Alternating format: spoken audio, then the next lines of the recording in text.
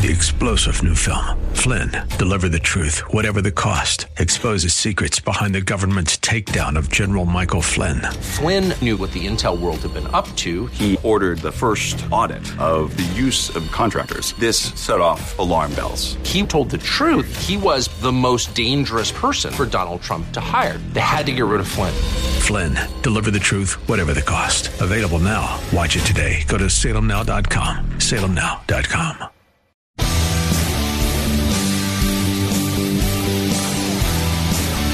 Are you looking for truth from God's Word that you can understand and apply to your life? You'll find it today on Make It Clear with Dr. Stan Pons. Listen now as Stan makes it clear.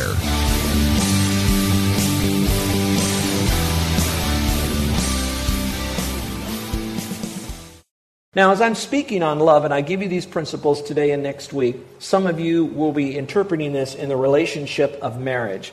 And I think that's very healthy, and I really encourage you to do that because that is a love for a lifetime, of course. Some of you that are not married yet, you might be thinking, things seem to be going pretty good in my life right now. But I'd like you to think in terms of that you may be married someday, or you may get into a relationship with someone, whether it's on the job or a ministry or the community, and you're not married to them, but you're having to live or work with that person on a day-to-day basis. The context in which I'm going to be teaching you today is the context of 12 guys that are present. We know one of them was a bad guy. We know Judas is part of that. And Jesus is telling them that they need to love one another. And then he unleashes those 12 guys into a world who will hate Jesus Christ. And they need to be strong in the midst of all that opposition. And how that all of them died a horrible death, martyrdom, or suffered martyrdom, except one who ultimately committed suicide because he rejected Jesus Christ. Now, that being the case, I'm hoping that you'll understand the truths about love is said in that context, but it can be applied to any relationship that you have because it doesn't say specifically in marriage. It says others. So anytime you're in contact or connection with another person, then this love that we're going to learn this week and next week is meant to be demonstrated. So it really is for all of us. So the first word that comes against us as a strike is, what is really love all about? Well, that brings me to the second one because we're Christians here. And the second strike I have against this message is the fact of what we'll call familiarity. There are a lot of you that have been around the Word of God and the teaching on love so much that you are so familiar with this that you're kind of going to endure whatever time we have left to get over this. It might be a little reminder here or there, but let's get on with other things. You might be already checking your phone for messages, etc., and you're not getting this because we're familiar with it. Here's what we are familiar with. First of all, we know that there are 3 Greek words. It seems like the Greek culture really talked a lot about love, and the New Testament is written in Greek. The 3 words, one word is the word eros, which we get our erotic love. Oddly enough, many Christians don't know this. They think, oh, that's one of the loves that's found in Scripture. Technically, that word eros, erotica, is not found in Scripture. What is found is a demonstration of the sexual sensual, and that's found even in the Old Testament with the Song of Solomon, and it's alluded to in a few other places of Scripture, but that word itself is not mentioned there. So is eros a part of love? Yes, it is, but it's not the motivator nor the driving force. It is just a part in the container of love. The second word is the word filial. We get our word filial, like family, brotherly. That's where you get Philadelphia, brotherly love, the city of brotherly love. And yet you hear all the murders going on. You wonder if they're really having problems with that. But anyway, back to this. We can experience that. In fact, people who do not know Christ can accept and demonstrate eros love. They can also accept and demonstrate filial or brotherly, sisterly love, relational love with one another. We can do that. Many of you probably have seen people today that have done that, especially in the military where there's a lot of love and protection and helping others that are going through deep times. You see all of that. And that is found in Scripture. The third kind of love is a love that's a lot different. And let's just kind of test you. What would be the Greek word for the best kind of love that we know about already? Say it with me together. What word is that? Agape. All right, now you can see why this is a strike against this message. You already know about agape love. The problem is not how much we know about it, and I'm really asking you not to listen to this message and say, let me see what I know. I want you to ask yourself the question, not, how much of this do I really know? I want you to ask yourself, how much of this am I really doing, this agape love? And when we talk about that love, it is a unique love because God is love, Christ is love. We also know that the Holy Spirit, wrapped up in the beautiful Trinity, the deity, it's all love. That's the essence of love. That's all love, all right? Now that part of it is God, and that is demonstrated to us in so many different ways. And probably the greatest way, the most eternal way, is when Jesus died on the cross, paid for our sins. As we are wicked sinners, He would forgive us and give us eternal life, which means an eternal relationship with the God of the universe, the only God. And that's the love. Now, you're hearing all of that, so now it begins to help us move in the direction. My goodness, if I'm going to have that kind of love, how can I really make that happen? Where am I going to go with that? And that's why this message today, I hope, would be one that might really help you to understand where this is at. So what I'm going to ask you to do, if you have one of those Bibles that you pulled out of the pew rack and you're at chapter 13, those of you that have your little outline in front of you, I put in the bulletin for you, will you pull that out? Because what I'd like for all of us to do is to read together out loud. So in unison, we can all hear each other read John chapter 13, verse 34 and 35, because we're going to talk a little bit more about this particular love today. This is our primary text. And then next week we're going to open it up even more. But for today, let's look at it. Do you have it ready? Let's read it together, no matter how you might read. And if you have a different version, you read whatever version you have. But here's how it says in this Bible. Verse 34, let's read out loud together. A new commandment I give to you, that you love one another, even as I have loved you, that you also love one another. By this, all men will know that you are my disciples, if you have love for one another. What a great, great passage of Scripture. Now, when you read that, when it starts out here by saying that we are to love one another, but it's a new commandment, some of you that have been in the Bible long enough, you're going to scratch your head and say, you know what? This sounds like a contradiction. I know other places in Scripture that says to love others, and Jesus says this is a new commandment, so there must be a contradiction. If He said it before and He's saying it now, it's not so new. What does it mean that it's a new commandment? Well, first of all, let me explain to you when it was first used. The first time this was used is in Leviticus. And if you want to turn there, you can. If not, just listen to it. Leviticus chapter 18. And here's what was saying here. This was in the context of the law. Those of you that are new, you might think of the Old Testament law being the Ten Commandments. That is referred to as the Decalogue, Deca-10, 10 Commandments. That's the supreme part of the law of the Old Testament, but that is not all the law that would be in the Old Testament. Another part of the law would be this that's written here. It was given to the Jewish people so that when they went into another land, they would know how to treat one another, but also how to treat their neighbors. And this is what you read in Leviticus chapter 19, verse 18. Chapter 19, verse 18. It says, "You shall not take vengeance, nor bear any grudge against the sons of your people." Now, you could automatically start thinking, am I taking vengeance? Am I holding a grudge against any of my people here? It says, "But you shall love your neighbor as yourself. I am the Lord Jehovah." So God said this, and He's telling the Jews that. And so you might think, okay, that was for a specific group of people in a specific place at a specific time. What about today? Now, if you wanted to fast forward it, in Matthew chapter 22, Jesus then gives what is known as the Great Commandment. In it, there are two parts of the Great Commandment. In Matthew 22, it says this, that we're to love the Lord our God with all our heart, all our soul, all our might. We're to love the Lord. The second commandment that comes with that commandment in the Great Commandment is to love your neighbor as yourself.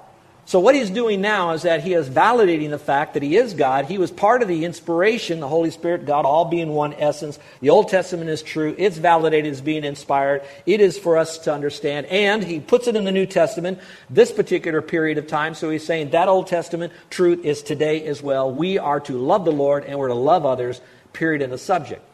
However, in this passage of John, he says this is a new commandment.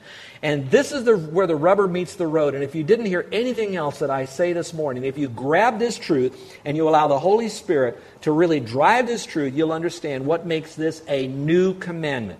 The other said, love your neighbor, love others. Now this says something else. Let's look back at the passage and have your pens ready if you want to mark it in your Bible. It says, "A new commandment I give to you, that you love one another." If we stop there, that might be a contradiction. But it goes on to say, "Even as I have loved you." That's what you want to mark in your Bible. We call it the "as I principle. You want to have that. So what he's saying here is not only to love one another, now you need to look at a model or a mentor, and that would be the Lord. So if you're asking yourself, all right, how do I love the unlovely? How do I love that irregular person in my life, that sandpaper boss or that sandpaper maid? How do I do that? Why do I do that? It's going to be wrapped up in not just God gave us a command, but he says, now this is how you do it, just as Christ has done that for you and me. And if you go further in the Scripture, it really gets interesting because we know that we look at Christ in his relationship to God the Father in his earthly. Now we know he was all God on the earth, but he was all man on the earth. So there's a little bit of modeling of a son to a father relationship. So he obeyed his father. His father loved him. He loved his father. So he had this thing going on with the deity here. And that became the model for us now. We love the Lord. We know he loves us. We obey him. And just like God loves us, now he says, take that same principle and you pass it on to the next generation, which means you love other people. So again, as I look at Christ, I look at God, I look at the Holy Spirit, I look at the deity, I look at the Godhead, just as I look to him. That's how I am to love others. So this amazing love that we see in Christ, that same amazing love can be and should be demonstrated to others. Now, we know that that amazing love is done by Christ, and he is perfect, and we're not. We also know that Jesus died on the cross for the sins of the world. We will never die for the sins of other people. We cannot redeem anybody. That part won't be there. But the reaching out and coming alongside someone, watch this now, and pointing them to Christ, which is the ultimate reason we are doing good and loving other people, is to help them get into a relationship with Jesus Christ in some measure. So even all of our do-gooding, loving others, is to point them to the person and the work of Jesus Christ. How very rich this passage is. Now, to understand this truth of loving others as Christ loved us, I believe that we have to understand three more principles or three more contrasts of what love is and what it's not. And I'd like you to follow along because these three will help us understand even this passage here of what love is and isn't. But I'm going to ask you to do me a big favor right now. If you know Christ as your Savior, I want you to rely upon the Holy Spirit to help you understand this, because this is actually going to be a contrast between a biblical worldview and a Christian worldview, and a secular worldview. A Christian worldview versus a secular worldview. I'm going to show you the difference between the two. Now remember, Christ never did things to take away our fun. What he taught us to do is for us to have joy. The Bible is not a book to rain on our parade. The Bible is a book so that we can get the most richest life that we could have. Not money-wise, but the richness of what God has for us. So let's look at these three here. What are the differences that we need to understand when we start thinking about love? The first one is this. We need to understand the difference between I feel and what I do. What I feel and what I do. I don't always feel very loving. I know that's hard for you to believe because you might think I'm a very nice, loving guy. But there are times I don't feel very loving. I don't feel very loving when I've waited a long time for a parking place and someone kind of whips around me and jumps in ahead of me. I don't feel very loving. Do you feel very loving like that? I really struggle with that kind of stuff at times, you know. There are different things that might kind of get our goat and cause us not to be very loving. And that's why we don't always base everything on, do I feel like I really love? Have you noticed with some people that they have a particular emotion? You can't command someone else's emotion to change. Someone else might not be very loving back to you. You can't make them be very loving. Do you have a child that sometimes is very quick to cry and you're pretty much tired of it? It almost seems that almost any time this child just cries, you know. You tell them no, can you, you're crying. You just want to say, would you stop crying right now? Wouldn't it be great if you could get them to just stop crying? How about if you're married to someone that has an anger problem and they're kind of really blowing up and they're getting ready to explode and you say, stop that anger. And immediately they go, oh, yes, peace. You know, they don't do that. It doesn't happen that way. You can't necessarily command the change of a feeling. We'd like to do that. However, let me make this clear. Again, feelings and emotions still are in the same box of love. It's just not the driver of love. It's not the thing that should motivate us. It should not be the thing that we seek. In other words, I will love once I feel like I really want to love. It's not going to come that way. And we need to be very, very careful because it's not always going to be that way. Maybe a better way to look at that would be in the example of Jesus Christ. When you talk about feeling and you talk about what I do, between the feeling and the doing part is the word commitment. I need to do it because that's what I'm committed to do. That's what I That's what I have to do. This is what I want to do. All right, take you back in time for a moment. Jesus is now finished up at the Last Supper. He's washed the feet of his buddies there. He then gives them this teaching on loving one another just as I loved you. He kind of sends them out, and as they're going out, Jesus goes to pray. He knows what's going to happen very shortly, that he's going to have to go to this horrible cross, and before he gets to the cross, he's going to be humiliated, and before he's humiliated, he's going to be whipped and tortured, and before he's whipped and tortured, he's going to have people that are going to bring false charges against him, and before they bring false charges against him, one of the 12 guys that he built himself into betrays him for some money. And so he has all of this going on, so he endures all of this. The rejection of his team, the betrayal of a team member, the mock and the horrible trial that he went through, the bearing of the false witness, the brutalization of being tortured. Prior to that, he is weeping and praying, and his sweat was so profuse that it dropped off of him as if he was brutalized, and blood would be coming off of him, wanting that this would pass from him. But he said this, "Nevertheless, your will be done, not mine." Now, he's back up on the cross. We walk over to him. We see him on the cross, and we say, "What are you doing up there, Jesus? What are you doing up there?" Do you think Jesus would have said, "Oh, I don't know. I just kind of felt like going to the cross today"? He never would say that. He went up there because there was a need that you and I had. There was a purpose for him to go through all of that, fulfilling prophecy, going through the whole blood thing when he died on the cross for us. He did all of that to show us all that he endured because of his love for you and me, and he didn't do it based on feeling. So in our own mind, there may be the time when I fell in love. I might feel like I love someone. If we allow that to motivate us, and we don't do it until we are motivated by that, we would miss out on a lot of opportunities to be the loving person that God would want us to be. So we have to look back at ourselves and say, I need to love even when my mate betrays me. I need to love even when my children break my heart. I need to love even when I cannot get out of this job and place of employment right now. I just can't do it economically. I can't do it socially. I can't do it. But I hate going in every day. We still do it. And we don't just bite the bullet like in the Old West. We go in it with a mission of how can I demonstrate God's love just as He loved to those that will not love me back. Now you're going to be saying that's going to take an awful lot of what we might call it power or strength, that I really can't do that. I know that. And I want you to listen very carefully, because when I get into this next point, I want to show you that we can't do it, but He can. So let's go to number 2. I need to understand, of course, that I don't do it based on feeling. I have to do it because that's what I do. That's who I am. That's who I am in Christ. I need to do this. But the second one is, I need to know the difference between what I should and what I can. Some of us, we feel like, well, I'll think about loving someone, or we feel better when we say, I really should love them. And so we now kind of buy into the truth of all of that. And so that makes us feel better because we're not rejecting the truth of that statement of loving one another. Yeah, I really should do that. And then Satan comes in and says, that's good enough. That's all right. As long as you feel like you should do this, you got the battle mostly won. I don't think that's enough just to say, I think I should. Jesus said, you must love one another as I love you. And you got to park. We have to park. I'm not just, I know I should. I know I want to. I'm going to get there. I'm on that road. Jesus doesn't give us a timeline. He says, this is what you need to do. Just as I loved you.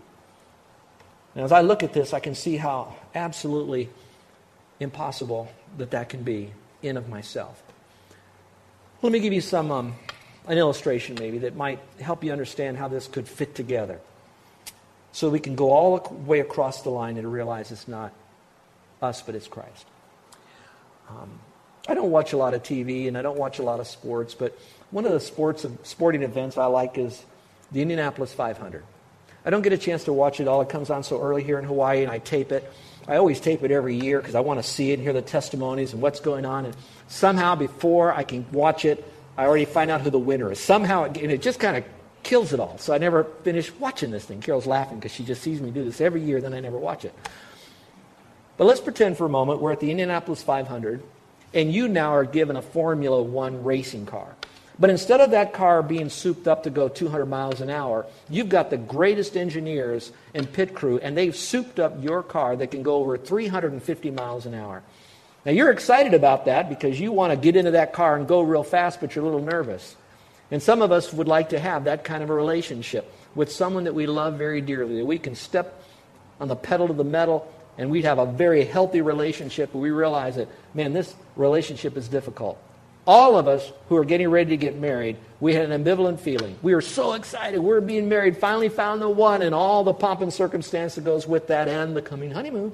We get excited. Then the next thing we're thinking, oh, did I do the right thing? Maybe I should. Is this really right? Is this the right? We have all these nerves. We get into this Formula One car like that. So what do? We finally say, okay, I really can't do this, but if I talk to my pit crew and the spotters, so we get on the radio and we think, well, if I talk to them, they will help guide me with this 350 mile an hour killing machine and get me around the track to be a winner. And so some of us, we buy into that our relationships will be better. All we've got to do is pray when we're going around a curve, or pray when we see a wreck in front of us of another relationship, or pray when we hear something wrong with the engine of our car and our relationship. So we get involved in praying.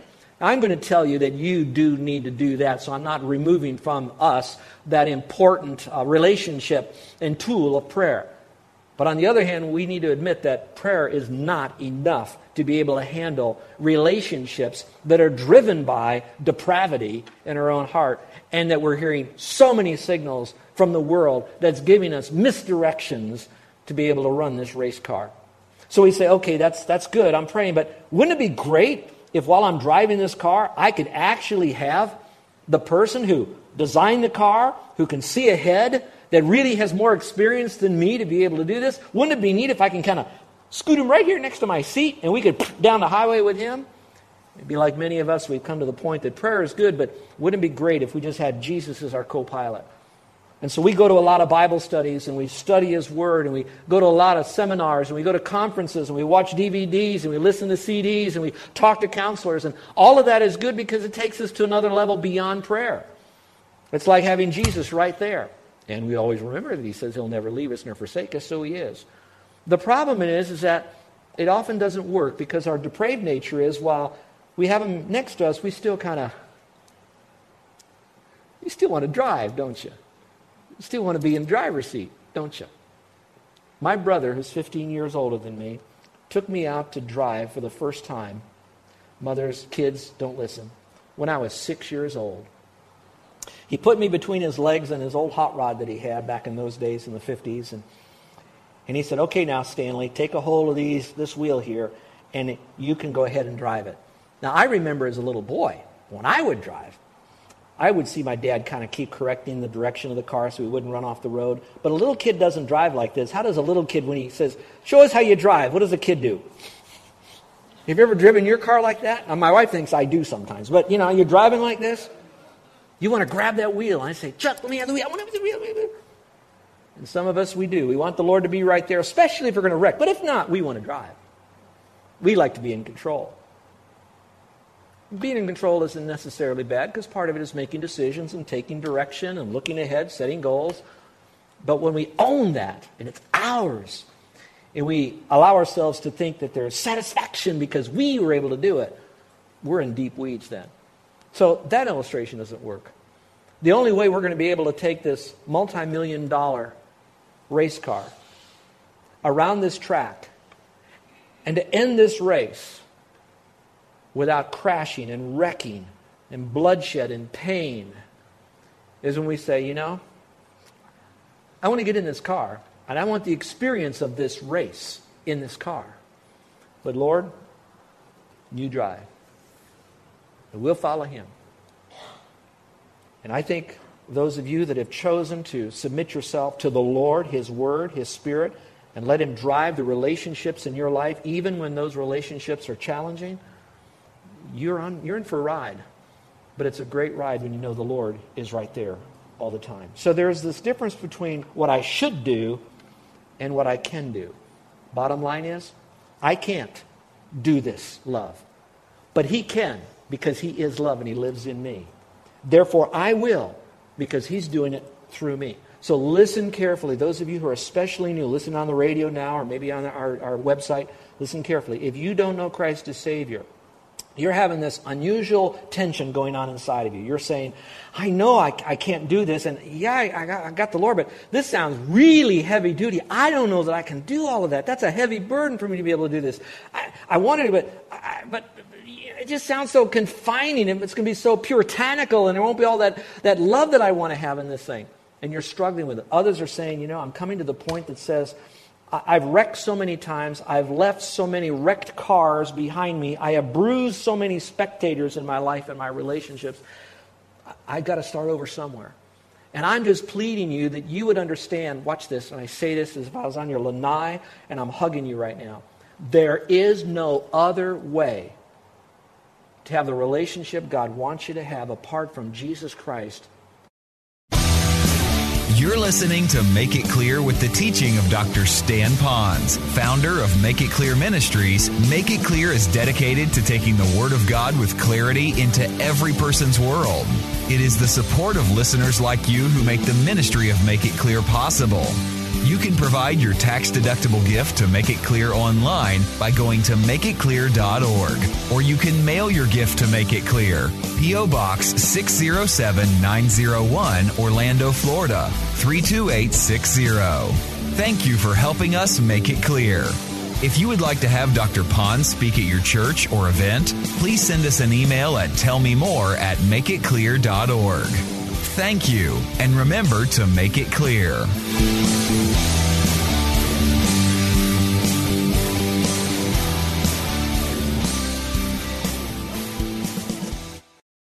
Three-star General Michael J. Flynn, head of the Pentagon Intelligence Agency, knew all the government's dirty secrets. He was one of the most respected generals in the military. Flynn knew what the intel world had been up to. He understood its funding. He ordered the first audit of the use of contractors. This set off alarm bells. The explosive new documentary, Flynn, Deliver the Truth, Whatever the Cost, uncovers the facts behind this scandal. Flynn told the truth. He was the most dangerous person for Donald Trump to hire. I find out the worst enemy that I'm going to face in my life is right here in America. They took my assessment and they wanted me to change it. And I was like, I'm not changing it. They had to get rid of Flynn.